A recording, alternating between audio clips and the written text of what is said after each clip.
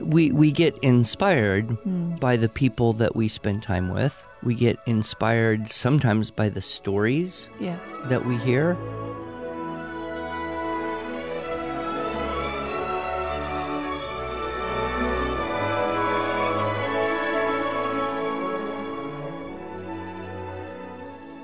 Hello, and welcome to the Arts of Language podcast with Andrew Pudewa, founder of the Institute for Excellence in Writing, or as many like to say, IEW.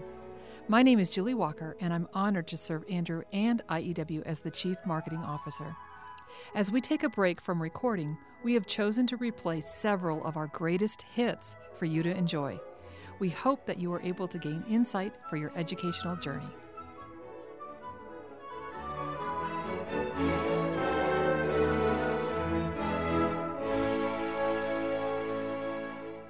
So, Andrew, here we are again talking about relevancy. Last week we started with the first form of relevancy, which is intrinsic relevancy. And that's where you find what you're interested in and focus on that, because that's just a part of who you are. Is that a right? And as teachers and parents, we try to find what children are intrinsically interested in and give them more opportunity to learn about those things. Great. Okay. But not everything is intrinsically interesting to everyone. All the time. Because even if your child is very interested in styling hair, she might still have to do math. Is that right? She might have to. So what's the second form of relevancy? So the second form of relevancy, which is, I would say, almost as effective as the first, I have termed inspired. Inspired relevancy. That's where you may or may not be particularly interested in something, but you have a friend who is very interested in that thing. And because you love or respect and spend time with that friend, their enthusiasm kind of seeps over. Yes. You kind of vicariously gain that interest. So the relevancy is inspired in you. It comes into you. Right. Yep. I can see that. Couple examples that I use, one hypothetical. Mom says to Billy, "Hey, Billy, would you like to collect stamps?" Billy says, no, not really. And Mom says, "Okay, well, you don't have to. It's just an idea." Billy goes over to Johnny's house. He comes home. He says, "Mom, can I collect stamps?" Mom says, "Well, I thought you didn't want to collect stamps." He says, "Well, yeah, but Johnny's got this awesome stamp collection with stamps from 42 different countries. He's got one stamp that's worth $12. He's got this whole book full, and some of them are really cool." Okay, so what happened? Because he had exposure through his friend, whom he loves or respects to some degree, he now was inspired in a way that he previously wasn't when he lacked information, experience, or inspiration. That's kind of a hypothetical example. I haven't met too many kids who collect stamps anymore, much to the chagrin of the Postal Service, I'm sure. Right. I collected stamps as a kid. Did? Yeah. It's because my grandmother had an incredible stamp collection, so she got me going on it at an early age, and so I knew all sorts of little obscure trivia about obscure and rare stamps. That wouldn't it be incredible to someday find one of those? Probably on a more realistic note, I use this example. I came into my kitchen one day in my home in the afternoon, and there were 4 girls, all of the age of 14 to 17 years old, standing around the island in my kitchen, eating my chips and my guacamole, having a heated conversation, an intense conversation about whether admitting Latvia, Lithuania, and Estonia into the NATO alliance would alienate Russia and degrade Russian-American relations. Now, that's just too weird. Yes. Right? Where did that come from? Why was it that 4 teenage girls, in their free time, socially, were discussing this extremely obscure subject matter with great knowledge? Well, they're all on the debate team. The policy debate resolution for the year was that the North Atlantic Treaty Organization, NATO, should be significantly reformed or abolished, And one of the plans being discussed, affirmative case, was to admit Latvia, Lithuania, and Estonia, admit the Baltics, and how would that work? Would that be a good thing? And what would be better or worse? And how would it affect Russia? How would it affect the U.S.? And because when you go into a debate tournament, you have to know everything there is to know about your case so you can answer questions and attacks against it. And you have to try to know everything about everybody else's case so you can attack and ask good questions about that. And so they were deep into this, but it wasn't intrinsic. Mm-hmm. Nobody woke up in the morning and said, gee, I think I'd learn to learn everything there is to know about NATO and every obscure possible thing. No, it was that competition that inspired them. It was that positive peer pressure, that was desire to win debate tournaments. Mm-hmm. And so that can be very effective, this inspired relevancy. So it's not necessarily a person. It could be an activity that inspires them to do something like this. Yeah, I think most of the time it's a person. Mm-hmm. It's an environment, too. I see. So, I want to learn all this, and I think we have more of these from our childhood than intrinsic ones. Mm-hmm. I know that my father loved sailing and racing sailboats. So from a very young age, I started learning all there was about sailing and racing sailboats. And he got sailing magazines, and there was no internet, so what could you do? You'd read whatever was in the house, which in our case was sailing magazines. Mm-hmm.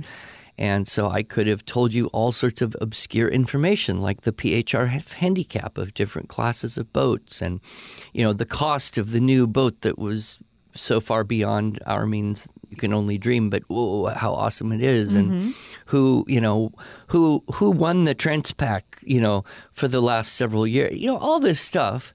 I didn't know a thing about baseball, but I knew a lot about sailing. Right. And I don't think that I would have ever in my life woke up one day and said, gee, I think I'd just like to learn everything there's to know about sailing. But because of the environment, and particularly the influence of my father, I was inspired to learn and know and share that information. Right. So we were talking last time about the book that you had to read, Lord of the Flies, and how to make it more relevant to boys. Yeah. I found it interesting that was never on my reading list in light of the fact that we're pretty much the same age, pretty much did high school in the same locale, both in Southern California, but that was not on my reading list. And I realized later that who I had as an English teacher, she let us pick our own books. Oh. She had a reading list. Uh-huh. I loved Mrs. So it might have been on the list, you just didn't read it. I am quite sure that if it was on the list, I would not have chosen a book called Lord of the Flies. I instead chose A Tree Grows in Brooklyn. Oh, a perfect girl story. It was a good book. Yes, it was a hard test though, but I enjoyed that, and Mrs. Mark definitely inspired me and caused me to even more pursue education and even writing. Mm-hmm. I think a lot of us can look back to our childhood and people either that we met as teachers or sometimes as friends of parents or relatives, and their interests had a strong bearing on whether we wanted to follow in that interest or not. Mm-hmm. I have a particularly strong antipathy towards biology. You too. So I just use it as the brunt of many jokes. Did you have Mr. Andrade as well? I don't remember the name of the teacher, but I do remember he was so uninteresting and the stuff was so boring and there was no application that I could see anywhere in my life. Mm-hmm. And so I went through the motions of studying, take the quiz, try to hold it in your brain long enough, pass the test, get a grade on the transcript, and then as soon as you can, just let it all go. Right. Because there's nothing to make it stick. There's no any biology I do know. I would say I learned later because there was specific relevancy to what I was interested in. And so, we can also, like you, trace an inspiration to a particular teacher or a particular environment. Last week I talked about how businesses are attractive to many kids because they want to have real, honest to God, life and death, meaningful responsibility. And the money that might come with it. And maybe the money. So my favorite class in high school was yearbook because I got to sell yearbook ads. And it seemed like this was a real job. Like if I didn't do it, we weren't going to get the money, and I was in charge, and I had to get everybody out there, and we had to, show them why they should buy a yearbook ad and what were the options and how to get the money and turn it in. And if we didn't do that, we wouldn't have a yearbook. Right. I mean, that's probably not true, but I believed it. Right. And so that class, I was very interested in learning how to do that better because it seemed real. I don't think I would have woke up one morning and said, I want to learn how to sell stuff better. I mean, maybe, but it was the environment, the opportunity. I don't remember the teacher or the coach, but I remember that the environment was one that inspired me. So there's a little bit of crossover then, perhaps, between intrinsic and inspired, because we talked last week about entrepreneurship and starting a business as being intrinsically more. To some kids, yeah. And I see. Okay. There's an intrinsic draw to that. Right. In the case of the yearbook, that was there, and I took the class because I thought it would be an easy grade. I took all my classes because I wanted an easy grade, which is probably why I didn't like biology. Right. So, we get inspired by the people that we spend time with. We get inspired sometimes by the stories that we hear. We then are drawn to learn about something because of one or more of those factors, and then that becomes easier. Then as adults, it's interesting. Our method of reinforcement changes. So when we're students, we basically use repetition. Right. So, okay, I have to learn this. I'm going to take a test. I have to read it again and again. I got to, make myself a quiz. I got to get my sister to ask me questions, whatever. But as an adult, what's our natural inclination? We learn something interesting. What do? Tell someone else about it. We go tell someone. This is one of the huge benefits of being married, right? Is you got a captive audience, right? Hey, sweetheart, you know what I heard on the radio? It's so interesting. I'm not really telling it to her because I think she's going to be so interested, maybe. But my instinct is, I want to quickly share this with someone to reinforce it so I remember it. And then that's the great thing about being a teacher is you end up being able to share things that interest you again and again in greater depth every time. Right. And you start to know them really well. And that's true whether you're in science or in history or really any field. So becoming a teacher, sorry, I'm trying to tie this to relevancy. What you want to be able to do is inspire your students to greater learning, greater understanding. Sure. Well, one example would be there's a particular group of homeschoolers out there that do a thing every spring in their core program called Faces of History.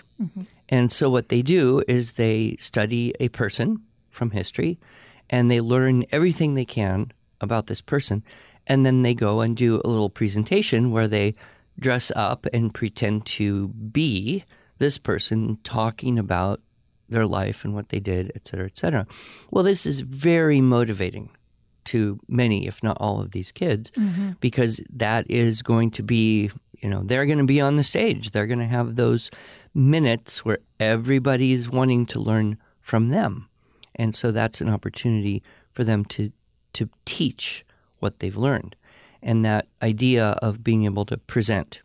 You see this even in great books colleges. You see this in liberal arts college. You take a Euclidean geometry class, right? And what's the tutor do, the good tutor? He has the students walk through the theorem proof, on the board, reteaching it again and again to the other students. So they learn better by teaching each other because there's a higher level of inspired relevance. So how do we apply this then to our teaching, whether we're a home teacher or a teacher in a school? Right. Well, thinking about the homeschool world first, because that's, where I lived and operated with my children mostly, I think it means two things. One is I probably shouldn't teach things that I hate. Like biology. Yeah, because if I were to attempt to teach biology to my children, I would have to be a very good actor to convince them that there was any value in doing this at all, because my attitude would trump my desire for them to get it on their transcript or whatever. And my attitude that would come through would be, okay, let's just hurry up and pretend we did this so we can be done with it and read a good book, right? Now, is that the attitude that I want to pass on to them? Probably not. So especially if you have a son or daughter who aspires to be a doctor someday. Sure. So, how do I deal with that? Well, we've never been part of a big, co-op program or a big hybrid school or anything, but I do like to broker deals, right? So on a couple occasions, we've had kind of deals like this. Oh, you're a nurse. Fantastic. That means you probably love biology and chemistry and stuff like that. So tell you what, you take my teenagers for a couple of years, you teach them biology and chemistry 1 or 2 days a week, and I'll take your teenagers and we'll do writing and literature and logic, right? And I'll teach what I love and think I'm good at, and you teach what you think you love and you're good at, and then our kids get the best of both worlds. Right. Yep. Right? And I think schools kind of naturally try to do this as well, because they will, have a person teach science who presumably loves science, and so they're going to be more excited and innovative about the way they would teach science. It's not always going to happen. I think that, a school is it's a harder way to control who your children are taught by. Sure. And as administrator of a school, you want, of course, to find the people who are going to be the most inspiring to your students. Probably not the biology teacher that you had or I had. Probably not, but, who knows what could have been going on in his life. That's right. Yep, I don't want to be judgmental. He might have, been sick or had a horrible situation or, any number of things can drag a person down. Right. And so I've learned try not to judge and say, oh, that's a horrible teacher. Sure. Because you just don't know what's going on inside. Sure. But we want to, as much as possible, cultivate that. The people who have a zeal for learning are there to inspire our students. By the way, the word study, right, which for most children is not a positive word. No. Right? Grown, yes. But the Latin root means zeal. Interesting. Yes. So we study because we have zeal to learn. You mentioned the deals that you broker. Right. You brokered with your kids. I did that as well with my boys in the science area. And my boys all learned science from Mrs. Diaz. Oh. And that little class blossomed into what then became the Biola Star Academics, which is still going on today. But that way, those teachers could teach the things that they love to teach, and the students were inspired all over again. So it was great. It was a great opportunity. So let's talk to our teaching parents, our teaching teachers. How can we inspire them to continue this sometimes arduous task of teaching writing? Oh, teaching writing? Mm-hmm. That's what we do here, right? The Institute for Excellence in Writing. We would follow similar principles. One, we would try to find subject matter, source text, things to write about that are, as much as possible, intrinsically interesting to our students. Okay. We can't always do that, but we can often find things that the kids are like, whoa, that's weird. Wow, that's cool. Wow, I didn't know that. Oh, that's so interesting. If we can get responses like that, then the kids are going to have, a better time. I always use the example in the Reach and Reluctant Writer talk of the slime eel, Yes. also called the hagfish. Yes. This lives in the depths of the ocean, and it has this amazing ability to kind of just exude from its skin, just kind of vomit out from its skin this great blob of slime that then chemically reacts with the seawater and creates an even bigger blob of slime, which then clogs the gills of the threatening fish, right? Now, the slime eel, and you can actually watch this on YouTube, the slime eel, in order to get out of its own slime bomb, will tie itself in a knot and then scooch the slime off its tail and get away. Wow. But it gets better, because when the slime eel eats, it doesn't kind of eat like a normal fish. It doesn't have teeth in the same way a lot of eels or fish do. It latches on to its prey, usually an older, sicker fish, and it bores a little hole in with this little rasp-like tongue, and then it eats the flesh from the living victim inside out. And that's relevant. Well, see, a lot of the moms or girls in the audience are like, oh, gross. Yes. But all the boys are like, whoa, that's so cool. Right. So honestly, I mean, if you had to choose between the slime eel and something supposedly important like Dolly Madison and creating the U.S. flag, right? I mean, which one's going to grab the imagination? Right. So that's why we're always saying, start with those source texts that will catch the imagination, that can be relevant and interesting. And then the boys will have more fun writing about it. And girls too, they'll get interested in writing what they want to write about. But they often don't know what they want to. So we choose the source text. We choose the stories. We try to find things that are going to have that inspiring relevancy. And so that's kind of on the intrinsic side, because hagfish are cool just because they are, right? It's not environmental. I didn't inspire a boy to be interested about the hagfish. I just let him know it exists, right? Right. But on the other hand, teachers, and this is another thing that we suggest often, and that is write the assignments you give to the students. Yes. So you give them, okay, you rewrite this story, retell this story, write this report. Well, you do that same assignment yourself. Let them see you doing it, right, as a teacher. And they'll say, oh, well, what are you doing? Oh, I'm writing a story. What's your story about? Oh, I might tell you if you're good, right? And they're going to be very curious, because then it's like you're with them. And so you're in there, you're wrestling with it yourself. You're learning better how to teach better. They're seeing your example, so you're inspiring it to some degree.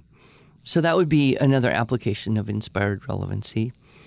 Just being, very available to the student, I think, also inspires them. Yes. I was reading a great little article by my friend Andrew Kern this very morning, and he said, people who know math love math. People who don't know math think they hate math. But what they really hate is not knowing math. Right? And that's true for everything. We don't hate the thing. We hate not knowing it. And so as a teacher, if we can give as much help as is needed to create a better understanding and a better mastery, right, then the student is going to be liking that more because their understanding is better. So having a good understanding of something is critical to having good experience, which is critical to being motivated to want to learn more about it. Great. Good. That's very helpful. And I know, Andrew, that you inspire many of our listeners to do good and to accomplish great things in this world of education. So thank you for that. Well, that's what we try to do here. Right. You do too. Thank you.